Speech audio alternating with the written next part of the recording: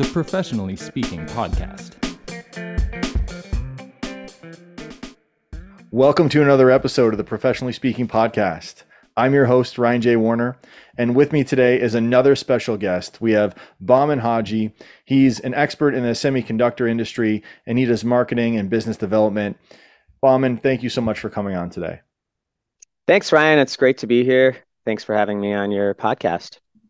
Yeah, we really appreciate it. I speak for my listeners as well. We're really looking forward to it. And me personally, selfishly, I've been looking forward to this conversation. So, Bahman, why don't we get the ball rolling here? Can you tell our listeners what's it like working with sensor systems and in that industry?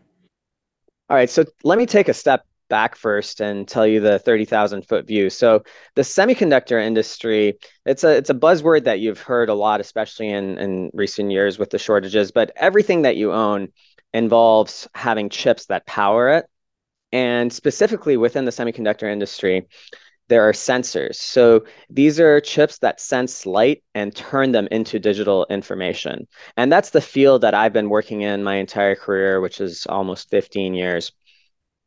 So it's really interesting. I've gotten to work in the consumer industry and also in the medical and now more closely in the automotive industry. It's a very dynamic field, and with respect to my actual role, so it's dynamic and cross-functional depending on the day. I work on product and technology strategy internally, so that's coming up with what types of products we need to have on our roadmap in order to serve the customer's interests, because they're going to be taking these chips, building them into systems and providing them to the end users, which can be anything from an automaker that's integrating cameras and LiDAR into their vehicles for autonomous driving, or it can be to a medical imaging PET or CT provider for nuclear imaging. That's on the internal side. So I have to use my technical expertise, having an undergraduate and graduate degree in engineering and having that technical background to drive our internal teams. But then externally, it's more business development and product marketing. So being able to go to our customers and talk to them about their feature requirements, talking to the technical teams. But in addition to that, being able to talk to sourcing people on what they need in terms of cost and pricing, and being able to understand at a system level what's needed to make their product successful. Because ultimately, what I do is my role has always been working for semiconductor companies, which provide a small part of the system that's truly integral. So if the performance of it or the cost of it is not up to par, it's going to make the entire end system that our customers are developing fail. So I hope that gave you a little bit of an overall view of what I do. It's sometimes difficult to explain it when you're so hyper-focused on a niche field and explaining it to a general, broader audience, but I hope I can convey the message here. Yeah, no, I think you did a really great job explaining it in lay terms for folks like us who don't live in it every day, right? Like you're like a fish doesn't know it's in water. You just eat, live, and breathe it all the time. But I do have a question though, and I picked up on this earlier. It's kind of going off on a tangent. When you mentioned LiDAR, I have only heard of LiDAR being used in the Amazon to plot out the terrain without trees and to scan like landscapes.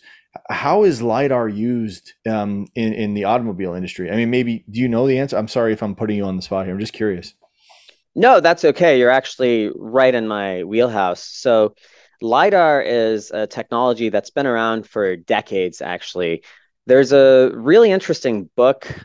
I forget the name of the author, but it's called The Laser That Changed the World. If any of your listeners are interested, I really recommend picking that book up because it goes through the history of LiDAR. When I switched from cameras into LiDAR in this field about 5 to 6 years ago, that was one of the books that I picked up to read more about it because I like to know the history of it too. So taking a step back, LiDAR it stands for light, distance, and ranging. So what you're doing is you're sending out points of light and you're timing how long it takes to get to an object and gets reflected back. And based on that, you can measure the distance, right? Because the speed of light is a constant and the distance will be twice that it traveled, and you can time how long it took for it to come back. So that's Oh, at a very, very high level how LiDAR works. Now, think about a single point LiDAR that I just described. And it was initially used, believe it or not, to measure the distance to, I believe, the moon. And this is straight out of that book. It's a really interesting uh, application. But obviously, there's military uses, and then more recently, industrial and consumer and automotive uses. What you mentioned in terms of mapping the Amazon, that's another thing. That's geospatial mapping. So you'll basically be doing terrain mapping because you're going to be flying an aircraft and then measuring the right, distance to the terrain, and you'll be able to right. map out the geo. You'll be able to map out the terrain. Yeah, so where LiDAR really took off is if you take a look at its evolution the last decade is that every type of autonomous system, so if you're looking at robots, self-driving cars, all of these things, they require a sensing system. So you can use cameras like the human eye, so image sensors and cameras to guide that visual data into your system and then make decisions based on it. But the way that LiDAR helps you is because you have exact distances calculated based on that single point. Now, if you think about expanding that single point, scanning it across in the X Mm, direction and in the Y direction, then you right. can think you're going to have a three-dimensional representation of your surroundings. This is extremely useful because you're going to be able to perceive the surroundings and not just be able to recognize objects based on what they look like, but based on how far they are and what their shape looks like, which can sometimes be distorted if you're just looking at a two-dimensional image. Wow, I had no So idea there were all those applications for one single, I guess, tool. yeah, and this is the reason why it's such a critical sensor in this industry because when you augment the data that you get from cameras with LiDAR, you're able to put those together. And there's this term, it's another buzzword called sensor fusion that's used in the industry. It's when you take the data from multiple sensing modalities, you're Hmm. able to not just have redundancy because each sensor works better in different environments. For example, cameras can't see through bad weather environments and fog, whereas LiDAR is using infrared light, so it's not visible Mm, light and it's able to go through it. good point. More importantly, you can overlay imaging information and the color data from cameras with the distance information from LiDAR. And now you've provided a lot more data into your system to be able to make decisions. I could see how that'd be extremely valuable for people and for organizations. Absolutely. And the key thing that's been preventing the adoption of LiDAR at wider scale is really cost.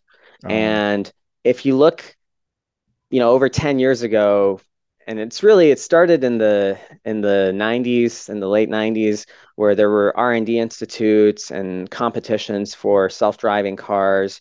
And if you look at a lot of these early R&D trials where people wanted to make self-driving cars, and Google was one of the first companies to try to do it at scale, with their Project X, which what is now Waymo over 10 years ago. mhm. It was really they wanted to give as much good, high quality data into the compute system as possible. So a lot of these systems used many LiDARs, which is going to make the compute problem easier to solve than having a bunch of cameras where you need to spatially calculate, kind of like our brain does, how far something is based on the triangulation to the object.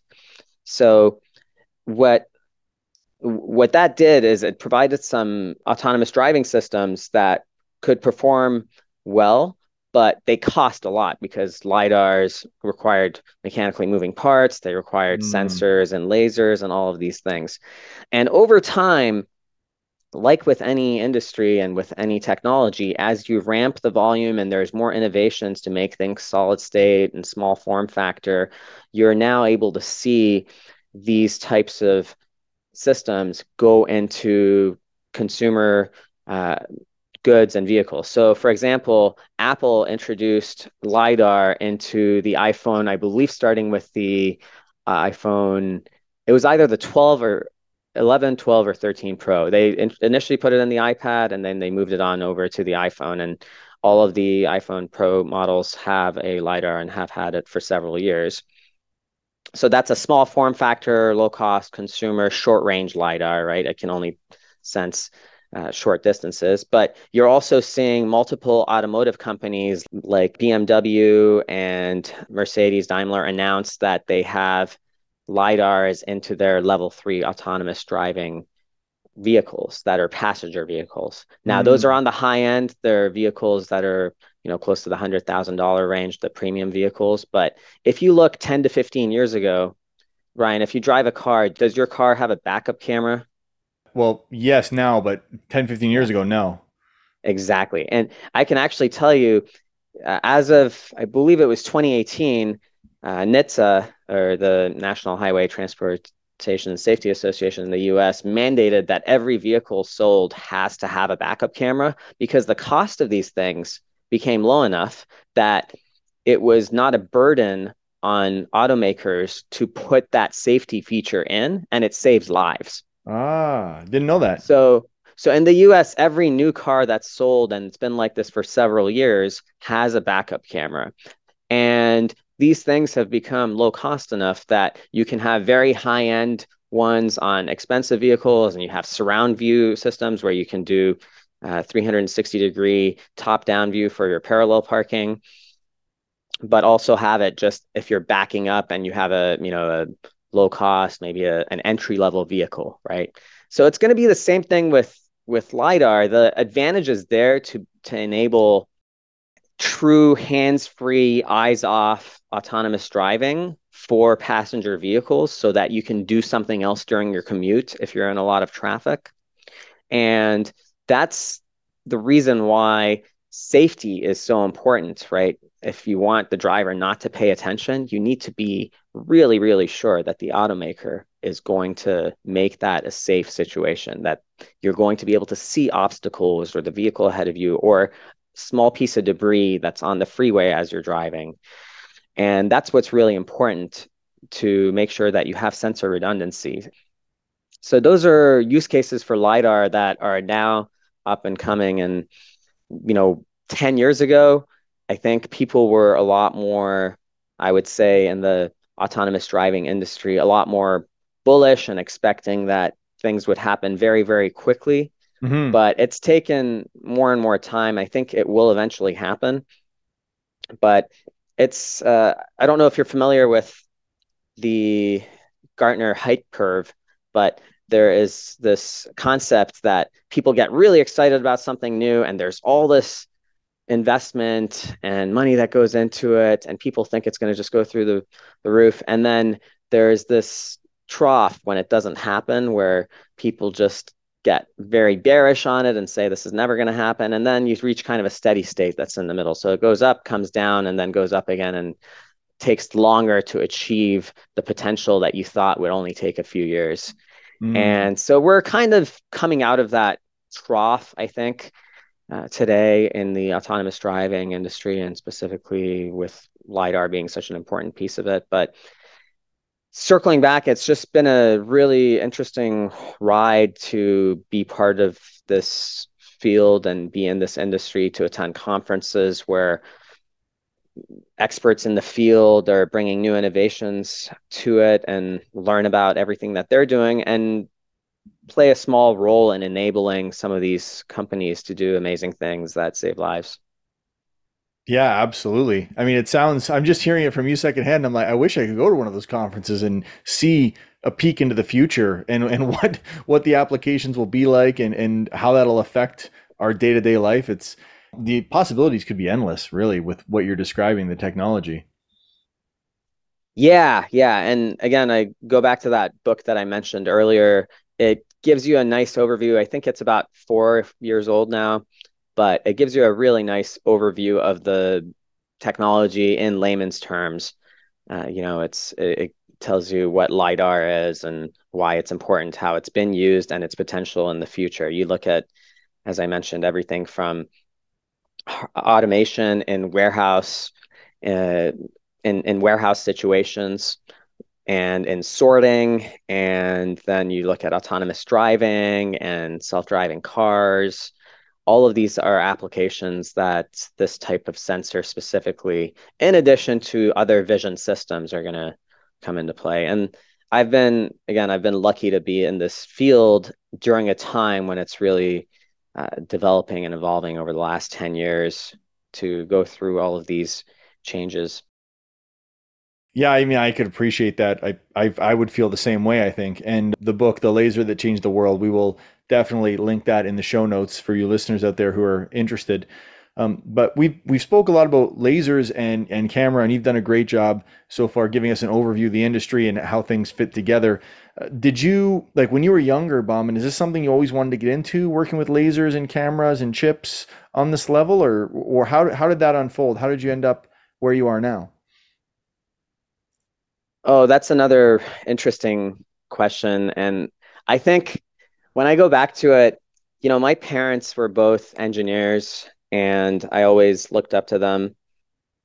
But my highest marks in high school were honestly, they were English and world issues, which is a political science type course. And, I had decent marks in courses like calculus and physics, but I just knew that the thing that I was going to go into, when you're in high school, you don't really know what you want to be when you grow up. If someone asked you that, I remember I had a Yeah, friend back then who just said he wanted to be a dentist because there were dentists in his family. And, there's some people that said they want to be doctors, but it's, when you're 17 or 18, you think you know the world, but you don't really know what's going on. So I figured when you really look into it, getting a degree in engineering sets you up really nicely for what you want to do next.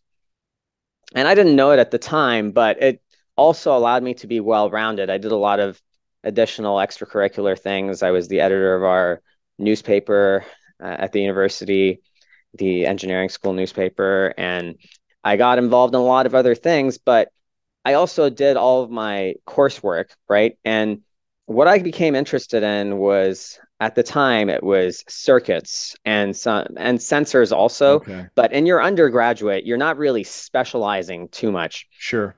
Yeah. So by the time I was in third and fourth year, we had to have a capstone fourth year design project.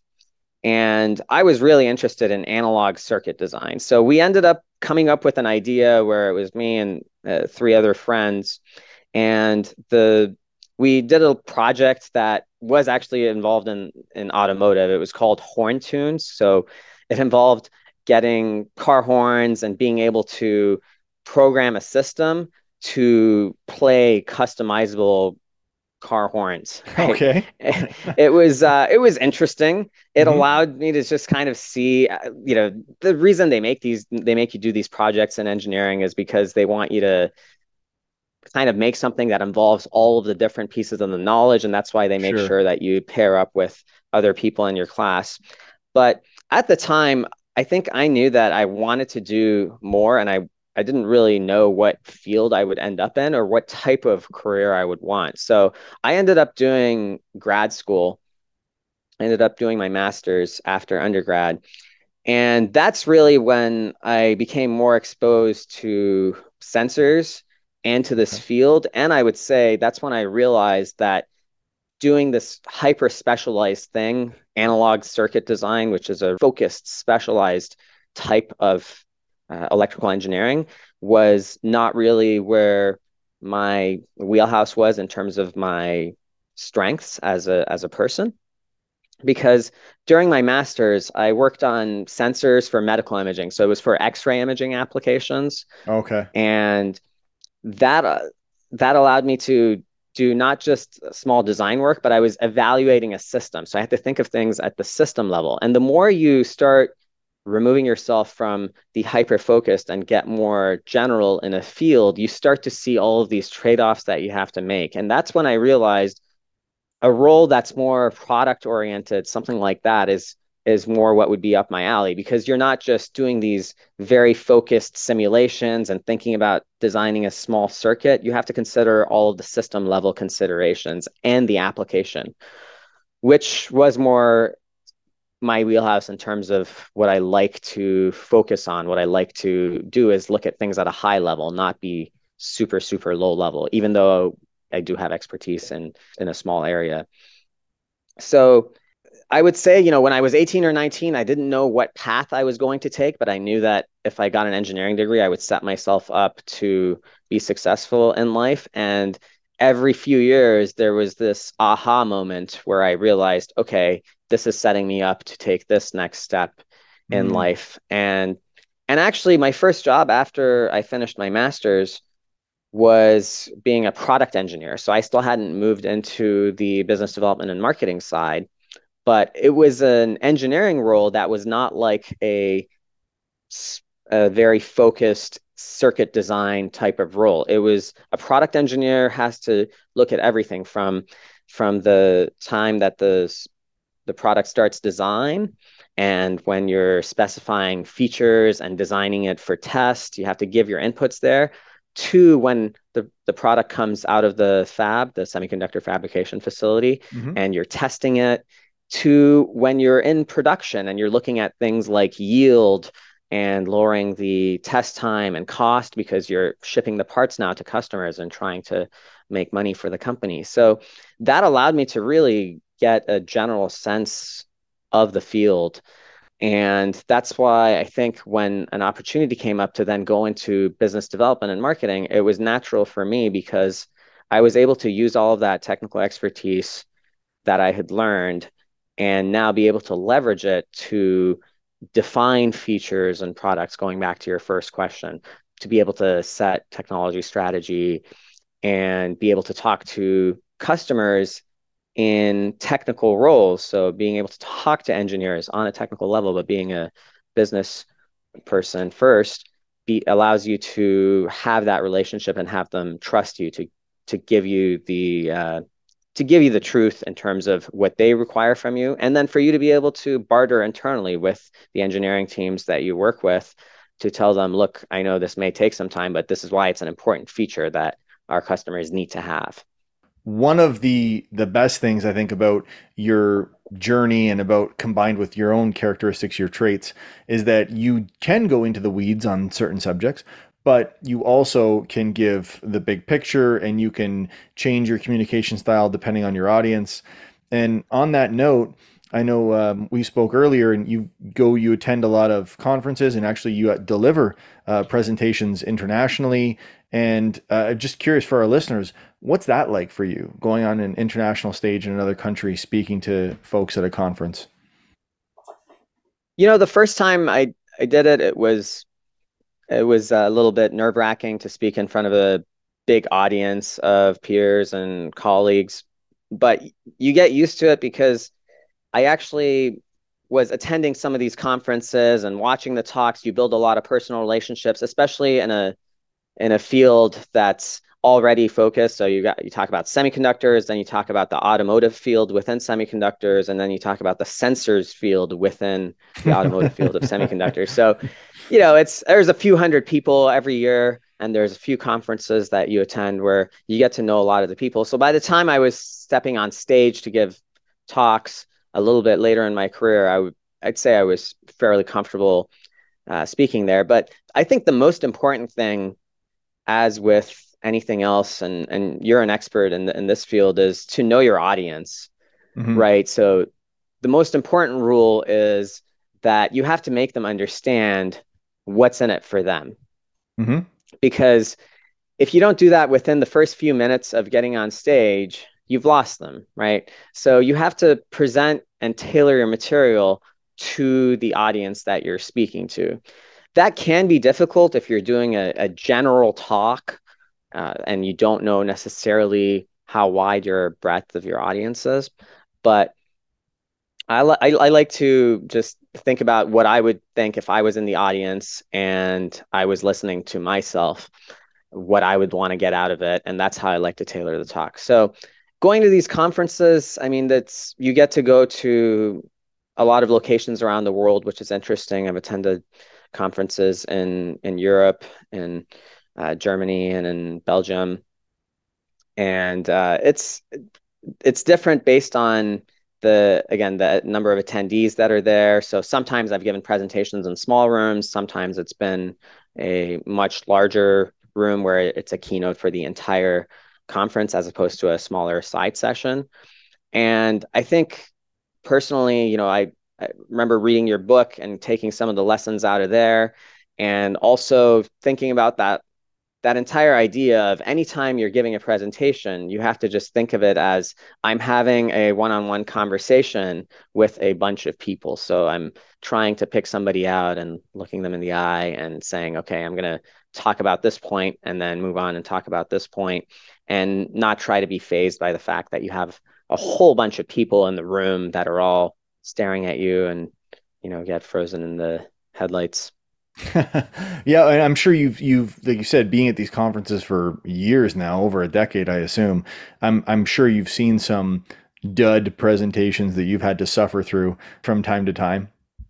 Yeah, I mean, every conference has this. I even think about when I was in grad school, I'd go to academic conferences too. And you think that some of the industry conferences have some speakers that might be duds. No, I mean, if you go to an academic conference with PhDs and master students giving presentations, it's a whole different thing. I can't think of it right now, or I can't think what it'd be like right now to attend one of those, because I mean, everybody's younger and earlier on in life too. But Yeah. yeah, to answer your question, I have seen some dud presentations, and frankly, I'm guilty of having been one of those people. If not early on in my career, then before that, because it's a learning experience like anything else. You get better at something the more that you do it, and you can't fault anybody for giving a dud presentation, because at the end of the day, they're still up there giving it a try and getting better at it. I think that's the most important thing to remember. So I try to listen, and if I'm in the hall listening to the presentation, it's because I have some interest in that field. So I try to always look at things with a good perspective and think about what I can take away from it. At the very least, even if the presentation isn't captivating, hopefully they've got some supporting slides and presentation material that I can learn from. Yeah, for sure. But I think I haven't seen you present, but I'm just assuming because I know you and I know your personality that you would put a lot of effort into developing that skill, that separate skill of public speaking and presenting. That unfortunately, in some industries, companies just send someone and say, "Well, you know the product, so get out there and talk about it," and that person may be very well versed in the product, but being able to speak for half an hour on it to a group of a few hundred strangers can be extremely nerve wracking for them. Yeah, and I can tell you from my experience, it's normally not the case where the company tells somebody who's not strongly tailored to it, hey, go and give a presentation at this conference, because it's a reflection of the company as Sure, well. sure. And it's usually it takes the initiative from that person to say, I want to go and present and I have this material to do it. But what you mentioned is something that does happen more in the sense that you have different types of personalities and different strengths across an organization, but there's going to be people in a similar type of role performing similar functions across, say, product lines or segments. And I think you do have this situation where you have to go and talk to customers, or you have to go and present something, maybe not in a conference environment, but in meetings. And in every industry, there's cases where there's people that are having to do that, that just get thrown into it, that probably don't have the skill set kind of honed to be able to do it well. And I've been lucky in my career. I've had mentors that were good to me, and that I learned from, both on the on how to develop presentations and how to do public speaking. And so a lot of the things are where you kind of learn as you watch people do it, but Hmm. also practicing it. So I'd say this is why I go back to the whole being an engineer thing. So another thing I want to tell your listeners is, personally, I think, especially with the cost of universities and colleges these days, I think you want to really focus on what to get a degree in if you're going to pursue what we call in Canada post-secondary education, right? So Yeah. going to college and getting an engineering degree gives you technical skills, but it also they force you to do reports and to do presentations as Okay. part of your undergraduate education, right? So I can think back and go, wait, I was presenting stuff during my undergraduate degree, when I was between the ages of 18 and 22. It's it's crazy to think about that now, but even going back to that fourth year design project, gosh, I hadn't thought about that in years, but I think there is a somewhere on YouTube, there's a video of me presenting that fourth year design project to a local news station that came to our college back in Canada, the University of Waterloo, and they did a report on the symposium where everybody had their project, and I talk about this silly car horn thing, and it's embarrassing to look back on, but at the same time, I'm like, wait, I was giving an interview to a reporter, and I was Yeah. presenting this thing in our booth to everybody that came by, right? So I think the whole if I look at the last, gosh, I'm aging myself here now, but if I look at the last 20 years from the time that I started undergrad to where I am today, that whole time, I think I've been kind of leading up to the type of role that I have today, which is in an industry that I didn't know about 20 years ago, maybe, but the specific industry. Yeah. But now I really love what I do and the field that I'm in addition to the type of work that I do, because those are two different things, right? You can do business development and marketing and software engineering, coding SaaS things, and Yeah. I I probably don't know the first thing about that, but I can do that same type of role in this field, and that overlap is my sweet spot. Yeah. Fantastic. Fantastic. All right, Bauman. So we're nearing the end here, and we thank you again for your time. Last question we ask all of our guests for our listeners. If you could go back and talk to an 18-year-old Bauman, just entering college, post-secondary, you could give them one piece of advice, you could tell them one message. What would it be? That's wow. Let me pause for a second here. Yeah, collect your thoughts. It's a tough one. You only get one. And no like lottery numbers, no who's going to win the Super Bowl in what year, anything like that. Well, as you've seen, I have trouble keeping my thoughts to just one thing. But I'd keep it simple. I'd say believe in yourself and keep going, especially at that age. I think, I was actually 17 in my first year of college for the first month or so, just turning 18. And, high school is such a confusing time. And then you go into university, college, post-secondary education, what have you, Hmm. and you don't know what to expect. And I remember in the first year of an engineering degree, especially in Canada where I went to college, it is built to really weed people out. I remember one of the things that our one of our first year professors said was look to your right, look to your left, and two of you won't be here in fourth year when you graduate. So these class sizes start with like close to 120 per discipline. So I was in computer engineering. By the time we graduate, there's, yeah, I guess around 70 or 80 people left that graduate in here. And some of those are people that do the lap year, they wait. So Yeah. the first year is very dry. It's going way higher on the math and physics side than you learned in high school, Hmm. but it's not really doing interesting lab work, or you have maybe one or two courses that keep you super interested in the entire first year. And you have to just believe that you're going to get through this and truck along. And again, I go back to being lucky and having mentors. It was we had teaching assistants, some of whom had gone through this, that gave me some of this advice, which caused me in later years to want to also give back and become a teaching assistant, which I carry through to grad school, and always giving the advice to younger students that you got to just believe in yourself and keep trucking along, because the path that you're taking in life is one that's going to lead you to success. So Awesome. was that short enough? That was a great message. You gave us That the concise. full circle, painting the picture of the circumstances. And you're right. I mean, at that age, you are hesitant to, you second guess yourself. You're not really sure of anything. I mean, we say we are, but then when we're afterwards, we're like, ooh, do I really want to invest in this? Do I really want to do this? Do I really want to sink my time into this? Is this the right thing for me? And at that age, no one really knows. But no, I think our listeners need to hear that. That was a great message to leave on.